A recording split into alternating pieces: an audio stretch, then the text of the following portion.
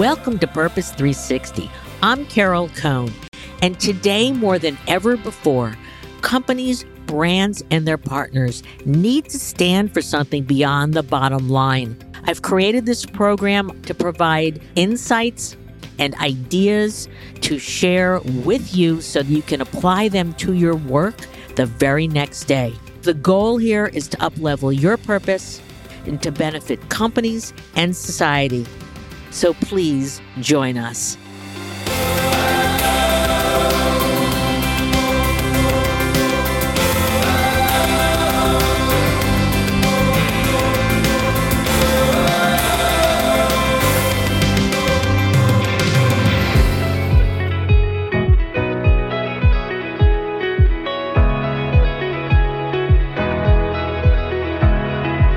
Returning to the show today is Reba Dominski.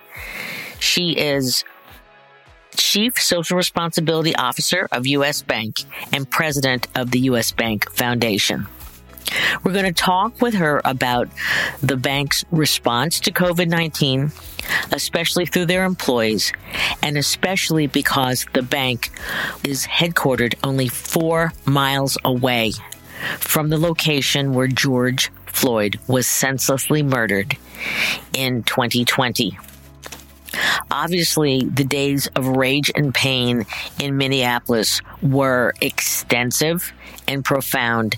The bank responded thoughtfully and in great depth. I always love to quote Reba, and she said that they used data to respond to what was needed in the local community, what was needed with their employees, and the feelings that they had being away from work for over a year. And she says a wonderful comment, behind each data point is a heartbeat. I love that.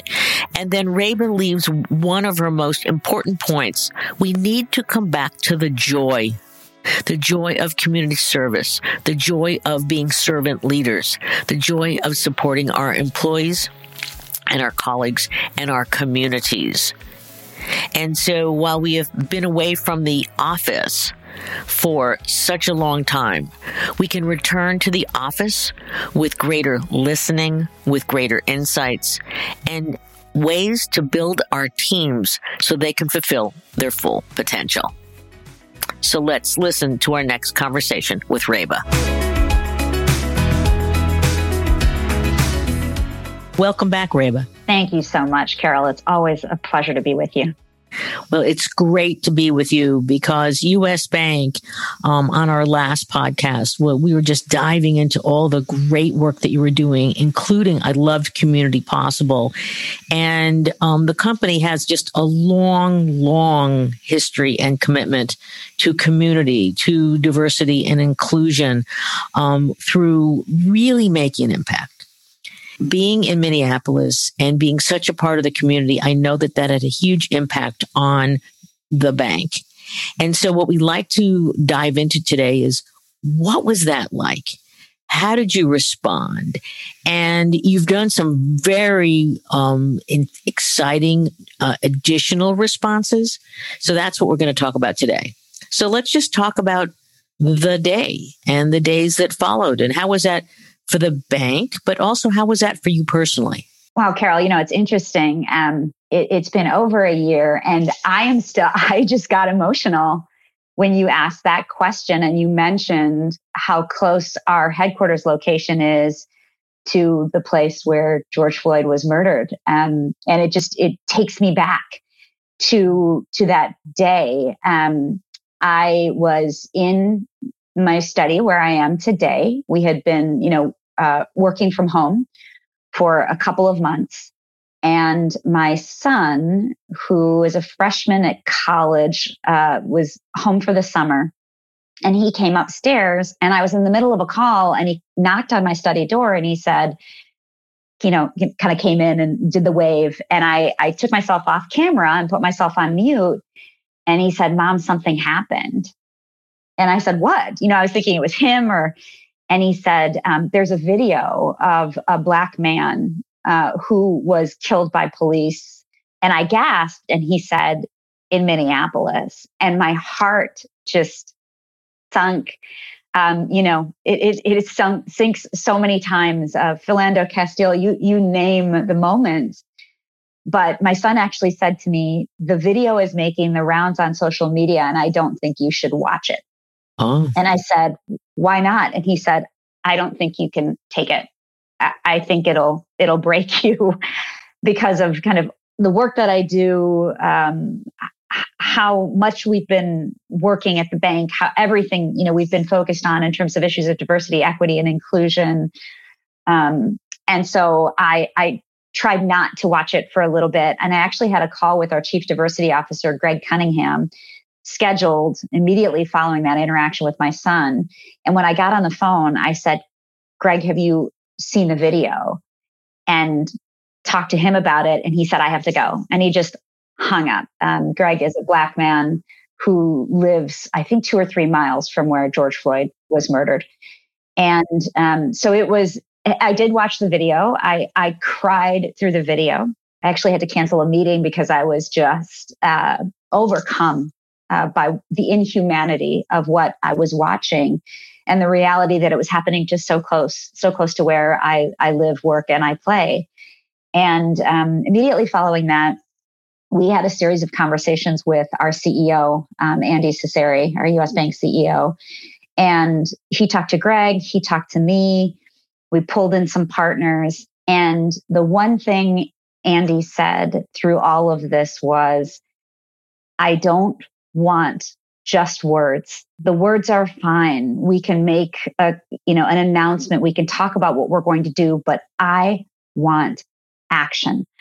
I want to get things done. I want to change things. And as a result of that, we announced a $116 million annual commitment to address social and economic inequities, including $100 million in additional capital to Black-owned businesses, $15 million from the US Bank Foundation and what we call Rebuild and Transform funds that are focused on rebuilding impacted communities and addressing systems change in communities with low economic mobility, and then $1 million in grants to Black-led community development financial institutions through our Community Development Corporation, or CDC. And I'm pleased to say that we have met all of those commitments. And of course, Carol, we're thinking about what more can we do and how can we bring the whole bank to address the issues of racial wealth gaps, which are plaguing our country, have for years, and have so much potential, not just from a social justice perspective, but from an economic development perspective as well. When you look at our GDP, a recent report from McKinsey said one of the smartest things we could do is to start to close some of these racial wealth gaps. So, very personal, started very emotionally. And then, as we always do in this business, you move quickly from the impact that these moments have on you personally to think about your team and your family and is everybody okay, to then thinking, okay, I work for a major corporation with resources, human and financial. What can we do to be part of the change that we want to see and that we know needs to happen in this country? And you pivoted, and not that you pivoted, you just accelerated your previous commitments. And so how difficult was it to get all the leaders together and to quickly say, this is what we're going to do?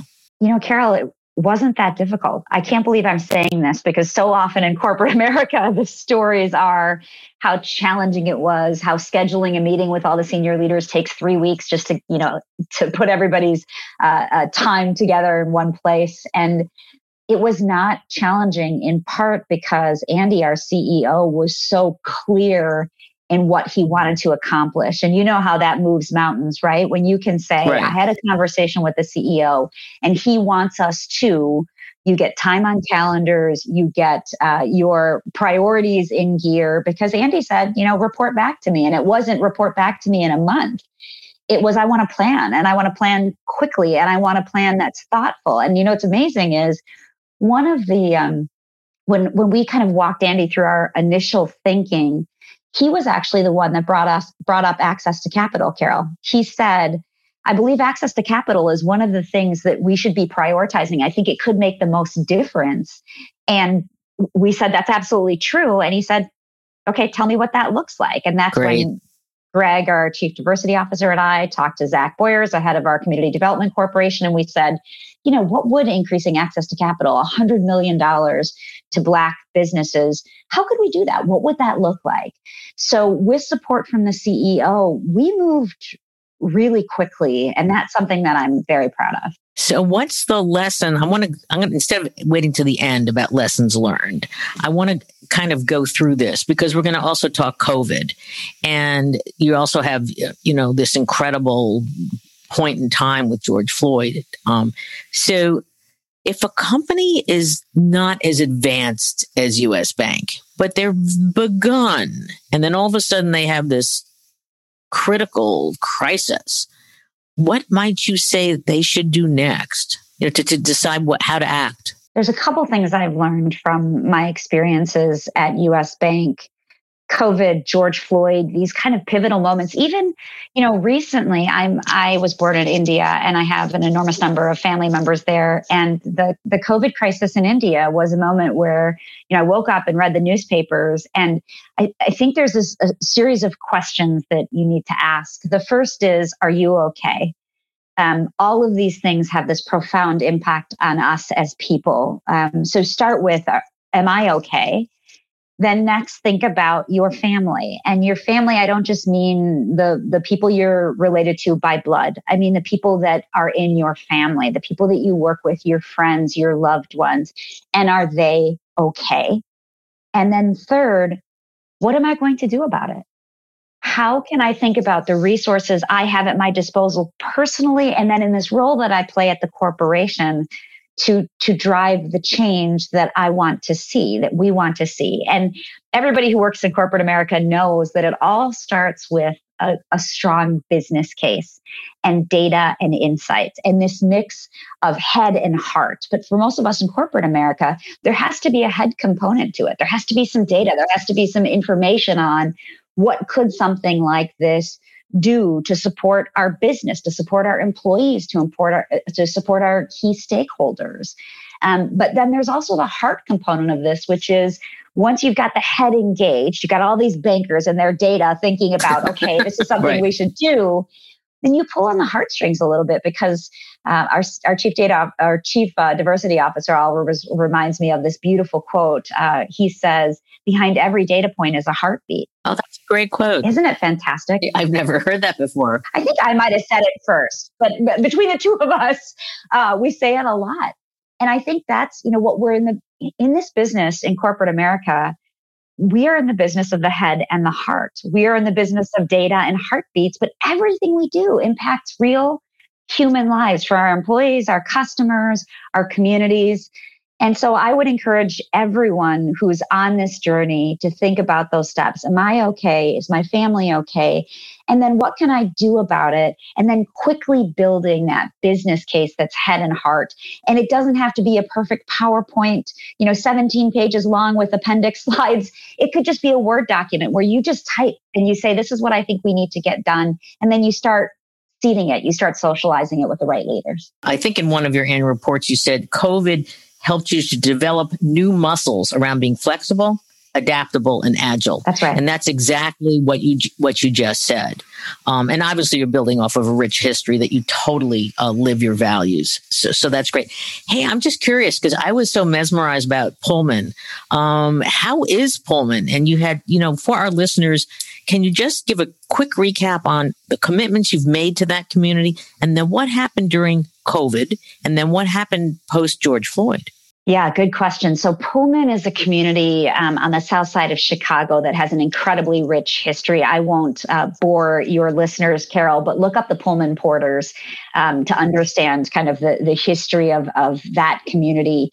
For over a decade, US Bank has invested in that community. And the way that we've done it has not just been through foundation grants and financial investments. It's also been through incenting businesses as a bank to come to the Pullman community, to headquarter in the Pullman community. Method has a factory there. Walmart is there.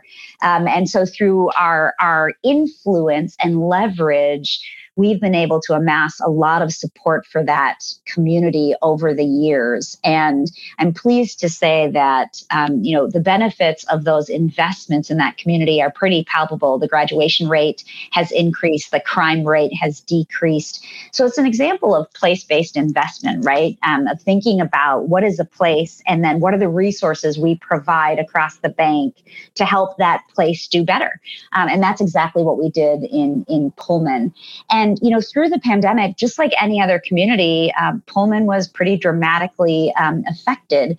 But through programs like the PPP program, and I'm proud to say that across U.S. Bank in 2020, we made $7.6 billion in PPP loans, and approximately 80% of the recipients of those loans were businesses with less than 10 employees. That's a lot of the small businesses that are in Pullman-like communities. So I think through investments and continued support, Pullman has kind of pulled through and made it through the pandemic. And I want to say, Carol, it was probably 3 or 4 weeks ago, our chief financial officer, Terry Dolan, was in the Pullman community celebrating the opening of the Art Space Loft, which is a space that we've helped finance for artists to create and also to provide a marketplace for their wares. So the Pullman community continues to show resilience and thrive through all of the challenges that it faces. And U.S. Bank is there every step of the way to continue to ask the question we asked on the first day when we came to Pullman, which is, how can we help? And I love the art space because the arts have really gone to the bottom of the barrel in terms of being supported. And they are so important to knit a community together and to bring out its creativity. So kudos to you for doing that, to really keep up the essence of the spirit of people. Talk to us a bit about returning to work. And we know that companies they're taking it seriously, which is great. But there's no playbook about how you return to work, how you deal with people's mental health, their physical health, their separating from their families, children, cats and dogs. Yeah, I will tell you, separation from my dog, Lila, is one of the things I'm the most worried about because I've gotten used to having her as my constant companion as I work from home. At U.S. Bank, we recently announced our return to office plan. And you say that you can't create a playbook. Well, Carol, you know banks well enough, and you know that we have to have a playbook for everything. So I will tell you, we had an incredible team of leaders who actually put together a playbook. Now, the challenging thing about the playbook is it was not published and laminated. It was actually a playbook that changed minute by minute, day by day, as the CDC's guidelines changed. State by state, if you think about it, all the states that we're in, every state had their own guidelines. Many cities had their own guidelines. So, one of the things that we said was, it's very complex and we will create a playbook, but we are going to be flexible. And what we really started with was listening to our employees, doing pulse surveys. Just for me, I changed. I started doing weekly stand-ups with my team and weekly meetings instead of these kind of quarterly PowerPoint-heavy, deck-heavy meetings where, the focus was really on listening and just how are you? And, the challenges that I heard through the pandemic were enormous.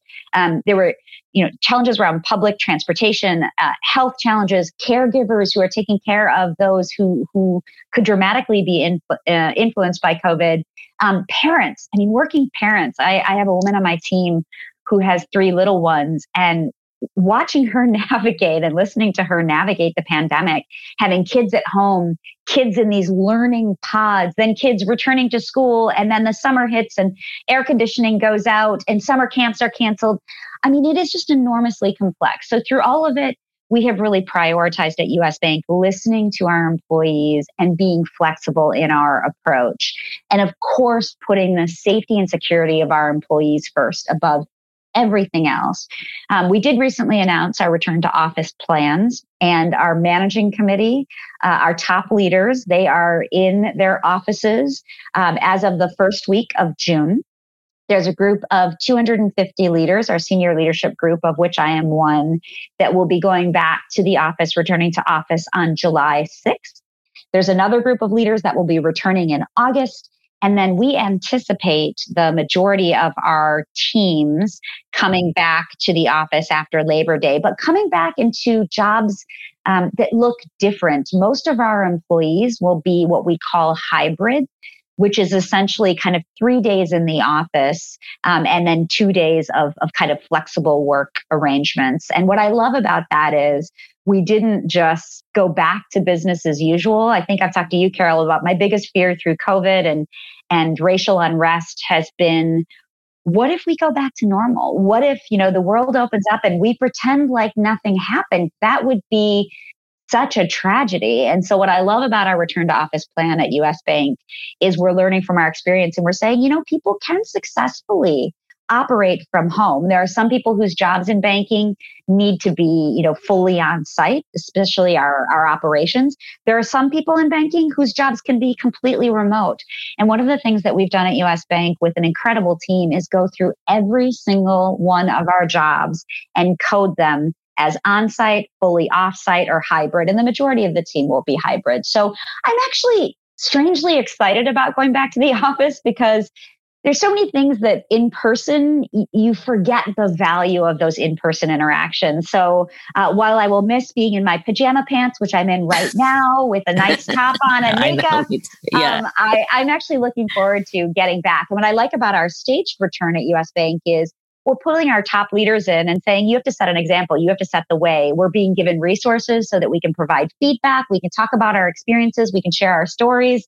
And so we're taking it gradually. And of course, all of this is contingent upon, the safety standards and the CDC standards and the state standards saying where they are today, which who knows what the world is going to look like in 6 months, Carol. Sure. And who knows what our new fashion is going to look like, which is, I think yesterday's New York Times said, we're taking our fashion advice from TikTok. Oh, I will say I put on a blazer the other day and I was like, it's so constricting. I can't move. I know.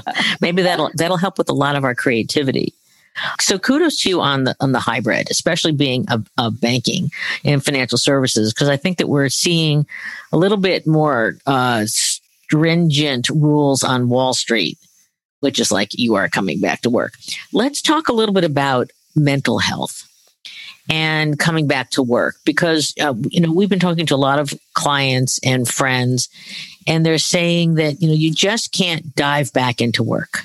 That, and you talk so much about listening, that providing space for pods of groups, leadership teams, et cetera, just to talk about their experience is really, really critical. So curious about, is that being built into your plans at US Bank, or is it something you already did, pre-COVID? Focus on mental health was something we did pre-COVID, but like everything, I think COVID has catalyzed our focus on the mental health of our employees.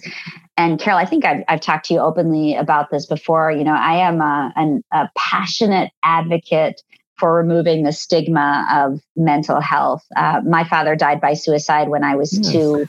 We have a long history of, thank you. I appreciate that. We have a long history of mental health illness in my family. I have diagnosed anxiety. And the reason that I talk about these things is because I think it's really important for us to talk about these things and to acknowledge that everybody in their lives will have an episode or a brush with a mental health illness.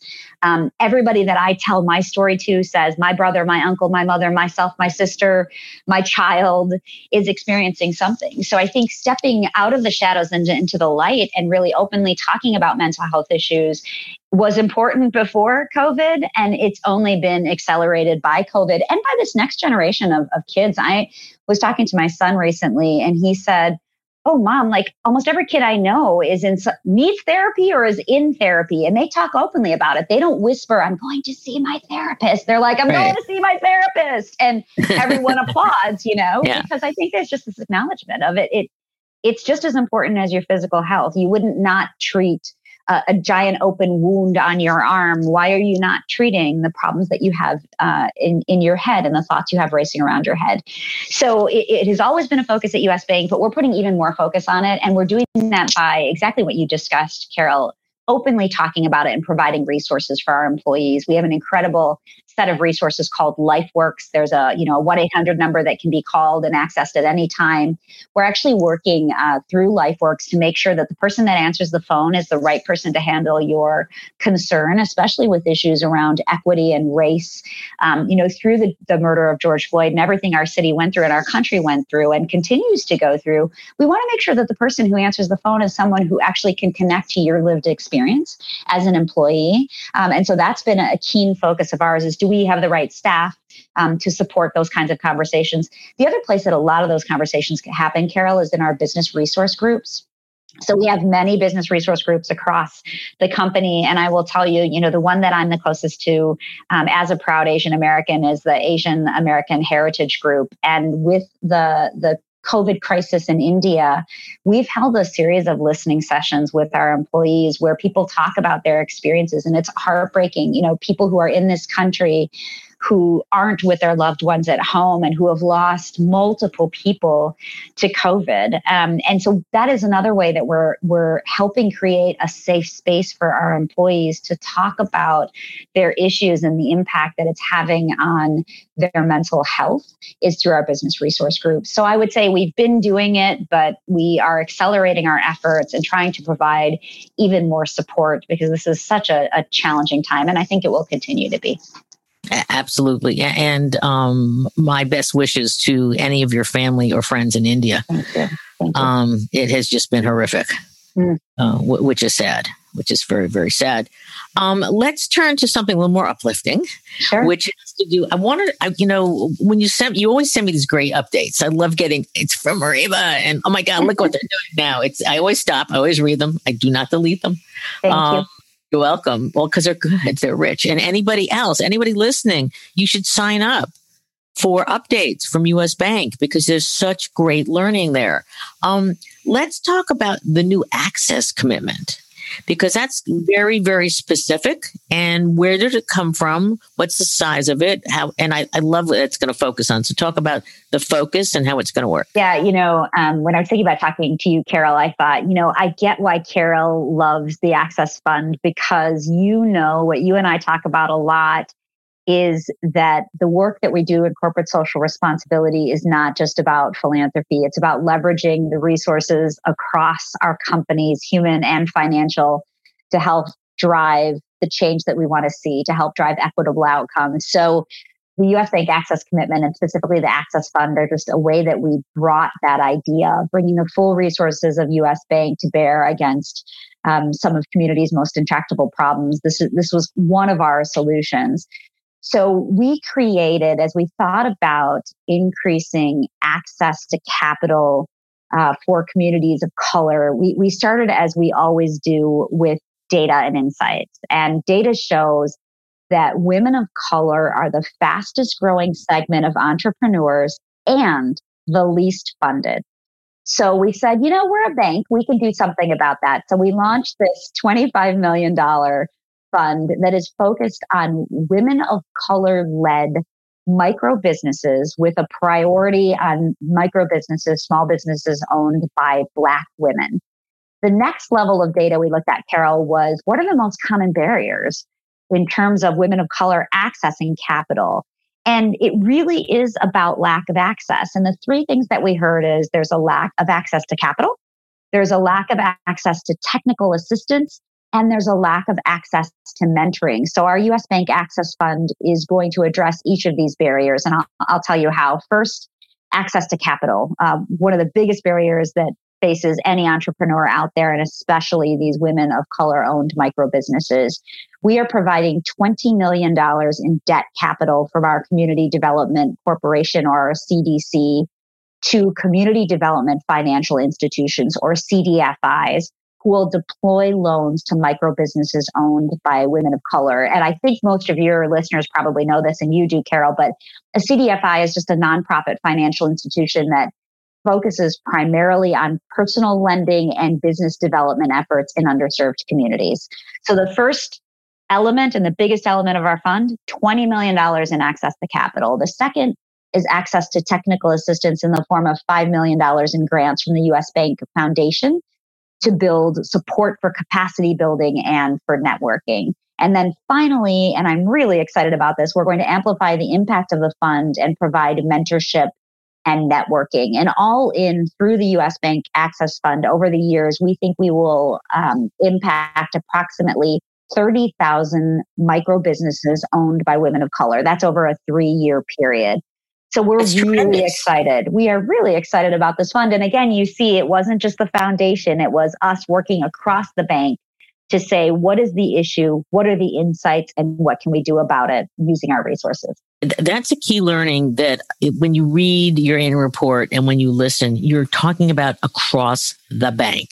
That's right. That you are not siloed and that you take both the foundation, you take, business funds and interests and you integrate. And how long did it take to get to that point over the years so that you truly, you're no longer saying, can I? You're saying, how can we? Yeah, Carol, we had a great example in Pullman, which we talked about earlier. But Pullman wasn't happening across the bank. So I want to say it was probably 3 years ago, Carol, where I met with the head of the CDC, our Community Development Corporation, Zach Boyers, and Greg Cunningham, our Chief Diversity Officer. And this trinity kind of came together to say, we're all doing the work of social impact. And by the way, social impact is happening across the bank. But how do we pull it together? And we conducted an agile sprint, which was relatively new. I think we were the first non-product agile sprint that happened across the bank. And we said, what is it that we want to get done over the next 3, 5, 10 years in the space of social impact? We created a couple of priorities. We took some partners. And then the really smart thing that we did back then, Carol, was we built it into US Bank's strategic plan. Because you know how companies operate, right? Your strategic plan is reviewed by the board of directors. There's a scorecard and there's accountability. So once it's in the strategic plan, it gets done, it gets measured, it gets reported on. So back then we input this social impact strategy. We built it into a chapter of our strategic plan. And that's what really started the momentum to really drive social impact and measurement of social impact and initiatives to create social impact across the bank. I will also tell you there was a pivotal moment for us after George Floyd's murder. We promoted Greg Cunningham, our Chief Diversity Officer, to be a direct report of our CEO and to join US Bank's managing committee. That further accelerated our efforts because Greg has a seat at literally the table. He's in the room where it happens and is able to talk about how issues of equity can be activated across the enterprise. So I would say the sprint was where it started. Building it into the strategic plan was where it became part of kind of our legacy and became part of our operations. And then Greg's elevation to the managing committee just further catalyzed our focus on driving equity across the bank. I'm curious, when Greg was promoted into the C-suite and reporting to Andy, did you get any feedback from some of your constituents who were just like, why didn't you do this earlier? I think there was a natural amount of skepticism, as Carol, I think there should be. People saying, why now? And, this is just PR.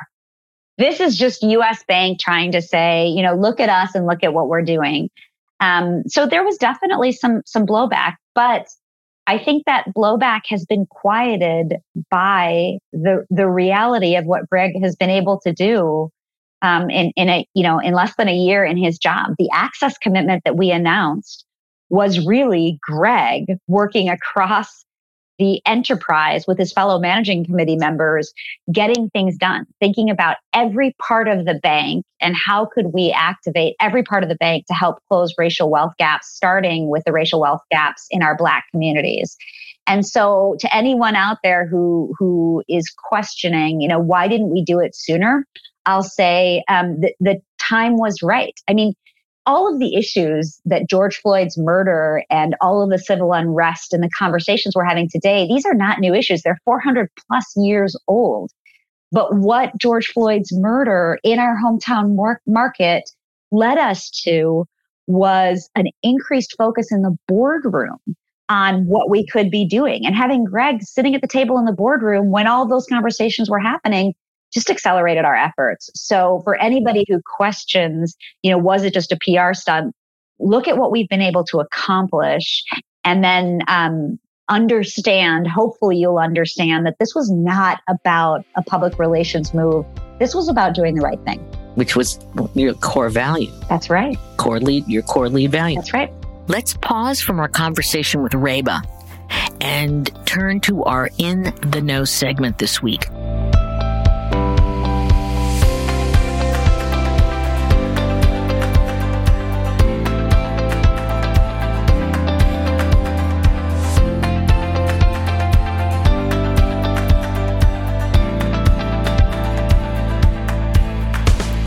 I am so excited to share with you some research from McKinsey.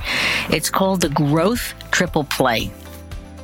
And this was amazing data that also continues to prove the power of purpose to help generate multiple times revenues in a company versus its peers. So let me give you the background. In the process of studying more than 860 executives, McKinsey uncovered 3 elements: creativity, analytics, and purpose that they are calling the growth triple play. While many companies have generated growth by using one of these 3 capabilities, McKinsey found that those who have successfully used creativity, analytics, plus purpose, the triple play, in tandem, have achieved up to 2.7 times the average revenue of their peers. Purpose plus analytics plus creativity.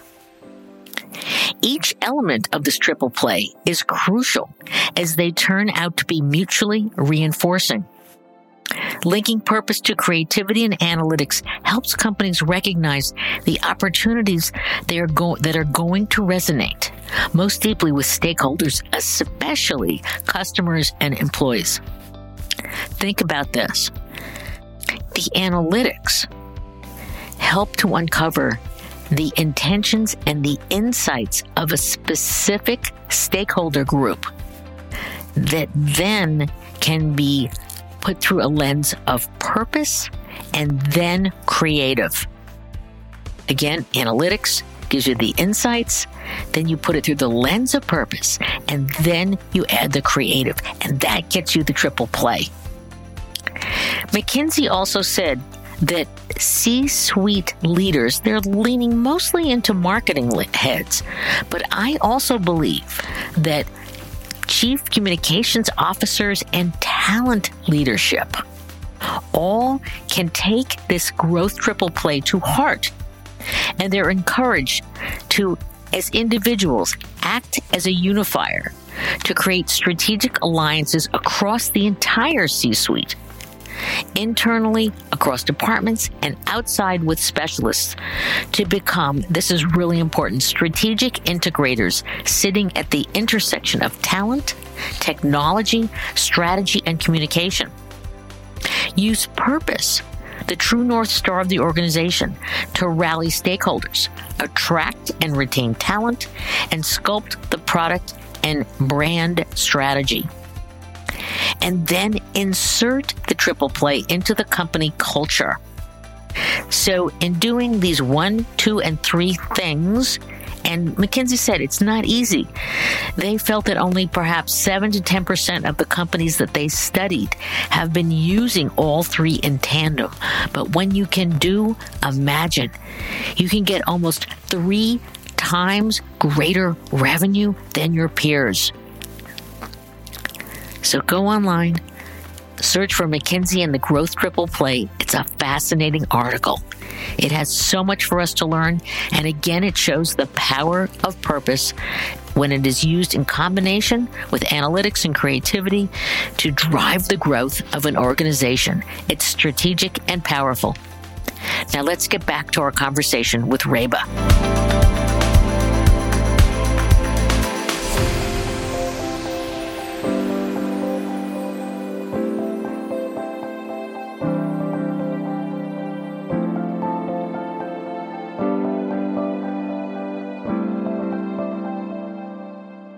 I'm curious about, since Tulsa had its 100th anniversary, and I am a well-educated person, and it wasn't until probably 6 months ago that I started learning about Tulsa. I am curious, do you have branches there? And did you get involved with it at all? And if you don't have branches, I'm just curious about, I didn't hear gigantic commitments to like rebuilding Tulsa. So I'm just curious. I have to look, Carol. I am not sure if we have U.S. Bank branches in Tulsa or in Oklahoma, but if we do, what I would tell you is that I'm sure the local market got involved and was activated.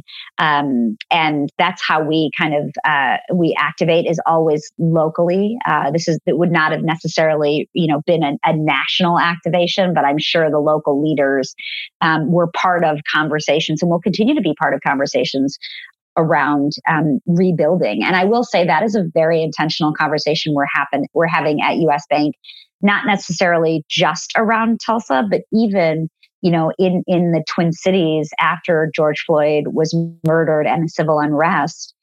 We lost 3 of our branches. They were destroyed. Right. And one of the things we did, Carol, in those series of announcements we made immediately following was we led with the fact that we were not leaving those communities. There are a lot of businesses that will have something like that happen, and for various reasons will say we're not coming back. Well, we have rebuilt 2 of the branches that were destroyed, and the 3rd, we actually donated the land for. It's a fantastic piece of property for multi-use development. We actually have an RFP that's out right now with developers looking at all of the different things we can do in that space.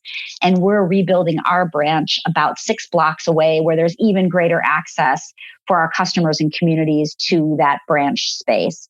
So what I can say about U.S. Bank is we're committed to the communities where we currently have employees, where we've got branches, where we have services, and we're not going away from communities where, we're not walking away from communities where there is risk.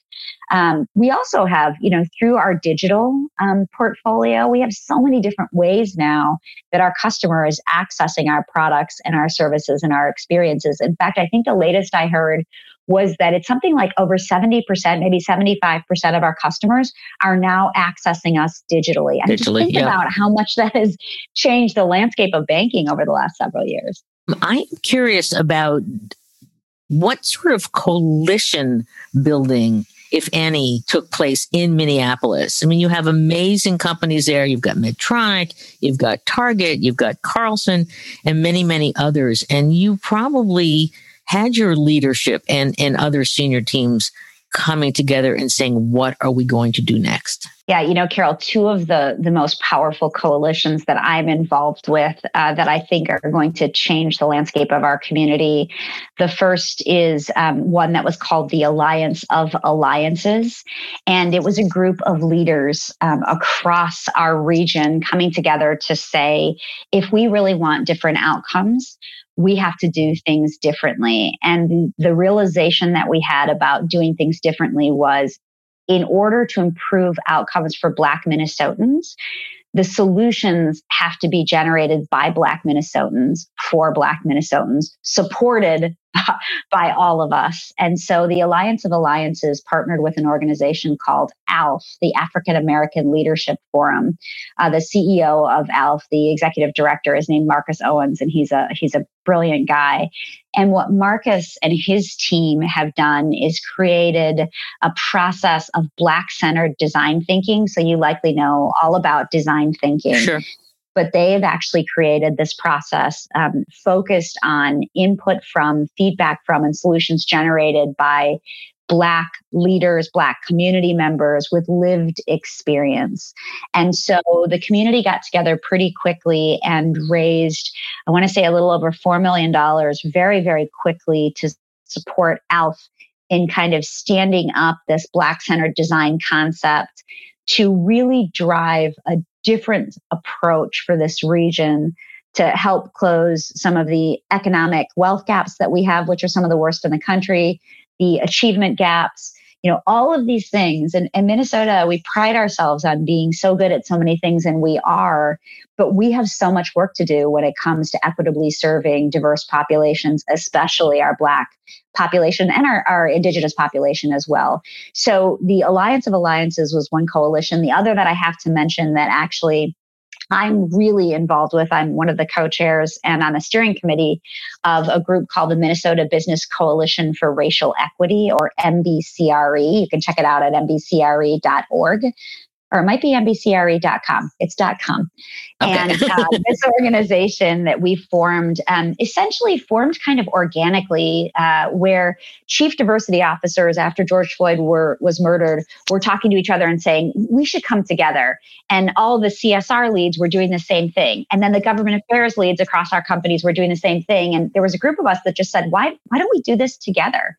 And so right now we have a coalition of about 80 companies across our region, big companies like the ones you've mentioned, General Mills, US Bank, Target, Medtronic, 3M, but also a lot of mid-sized and small companies who are saying, we want to be part of this journey. We want to do things differently.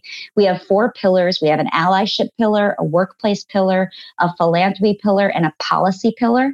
But the magic really happens when those pillars work together. And we have a very simple stated outcome at MBCRE, and that is to improve the lives of Black Minnesotans. And our commitment is to do things differently. So the connection between those two coalitions, the Alliance of Alliances, the African American Leadership Forum, and the Minnesota Business Coalition for Racial Equity, is strong. Marcus Owens, who leads ALF, is one of our steering committee members.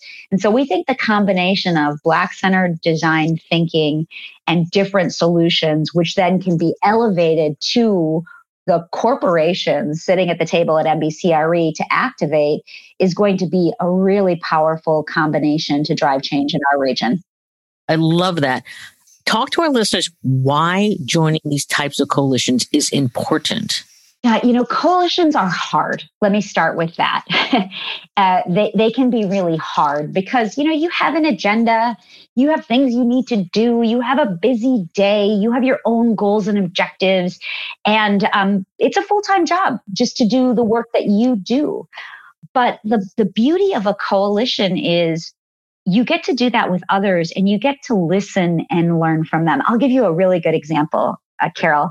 When we announced our $15 million Rebuild and Transform grants, we spent a lot of time listening to the community to understand what was really needed. We wanted to hear from those with lived experience around what's really needed to both rebuild communities primarily through small business, and then also to really get at the heart of changing systems so that they help people and they don't hurt people. And the work of systems change is tireless and it's hard. And for corporate America, it's especially hard because results don't come in a month or a year. They come 10 years down the line.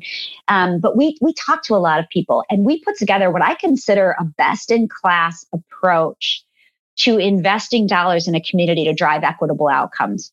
Well, then I joined the Minnesota Business Coalition for Racial Equity, and I co-lead the philanthropy pillar alongside an amazing leader called Shannon Smith Jones. She leads Hope Communities.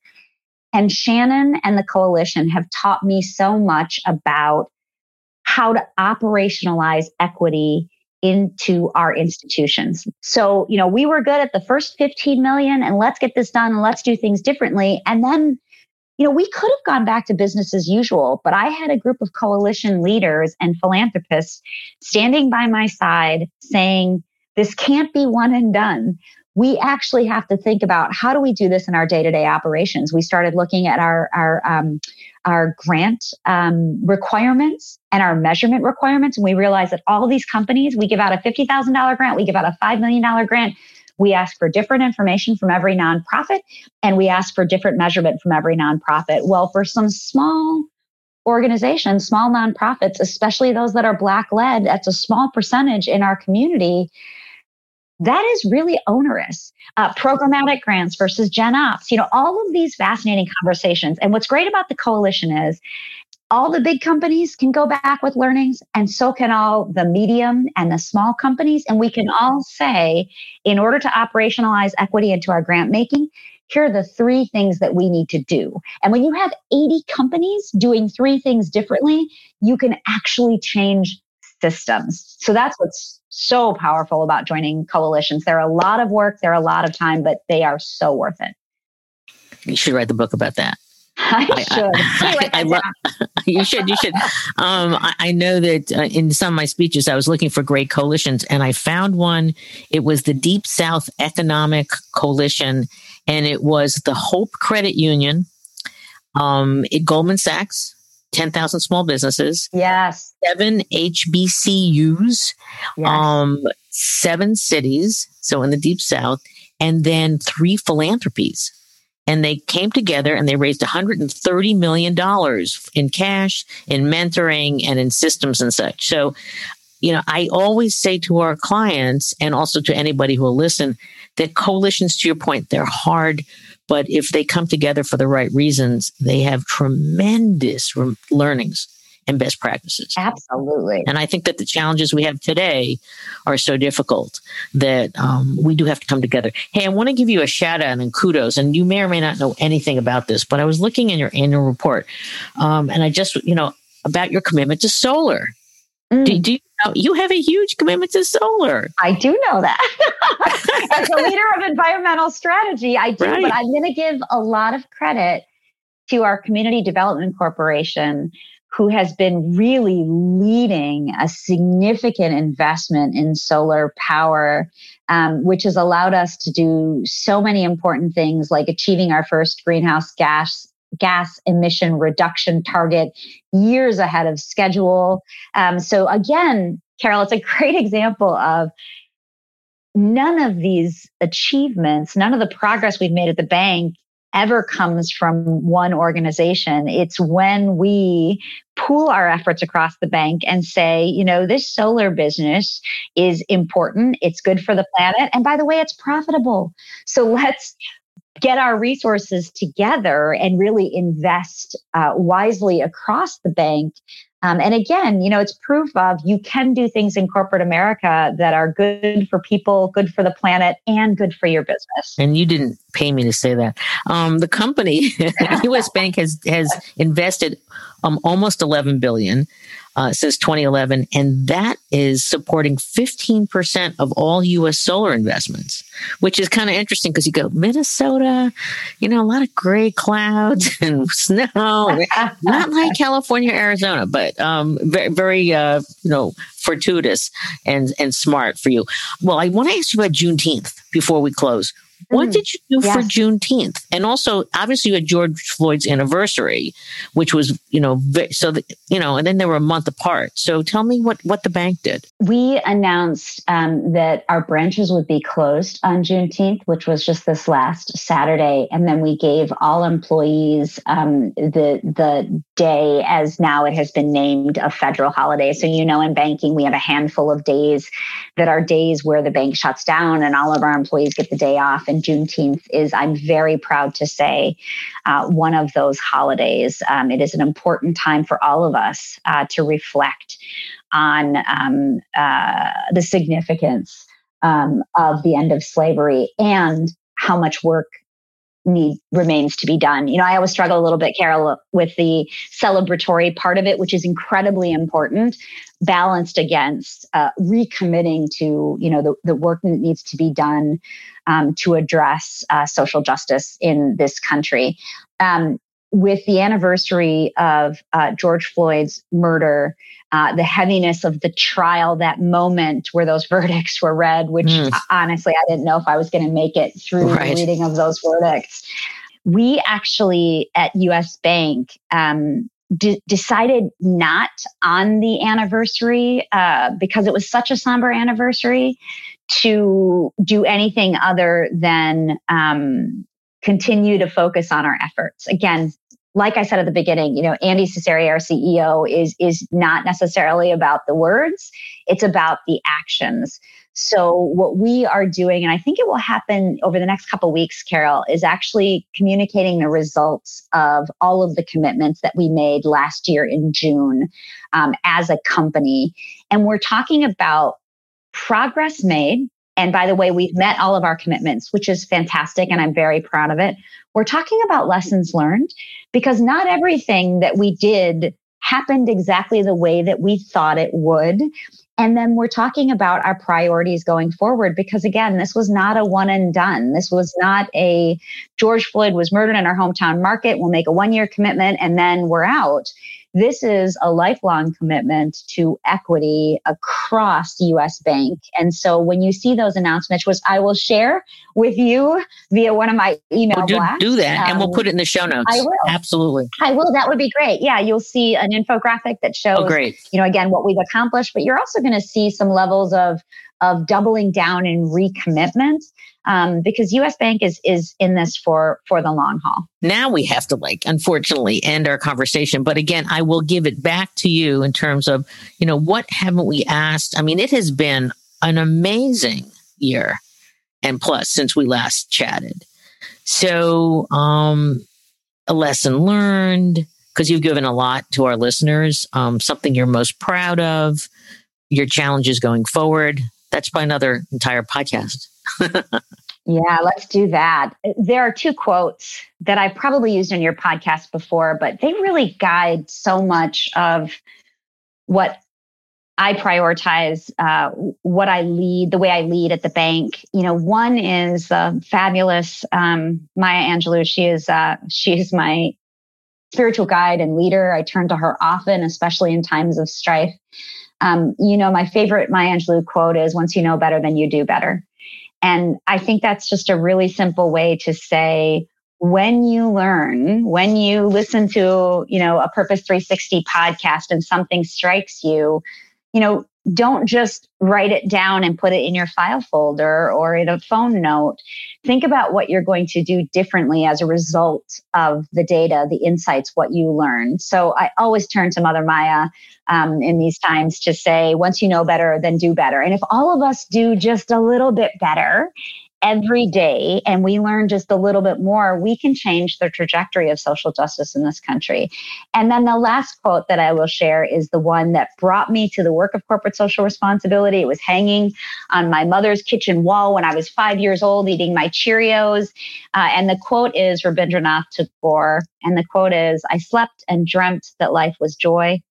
I awoke and found that life was service.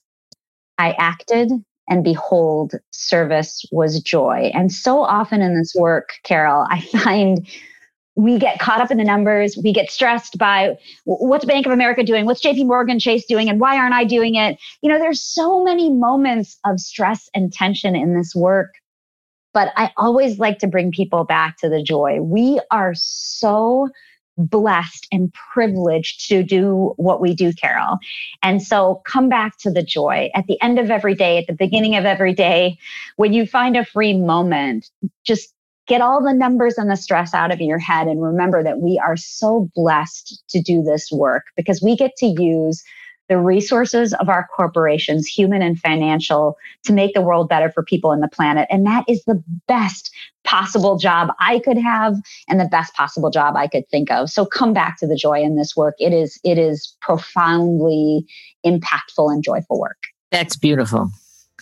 Come back to the joy. I think that's a really great point, especially during these days, because things are going so fast.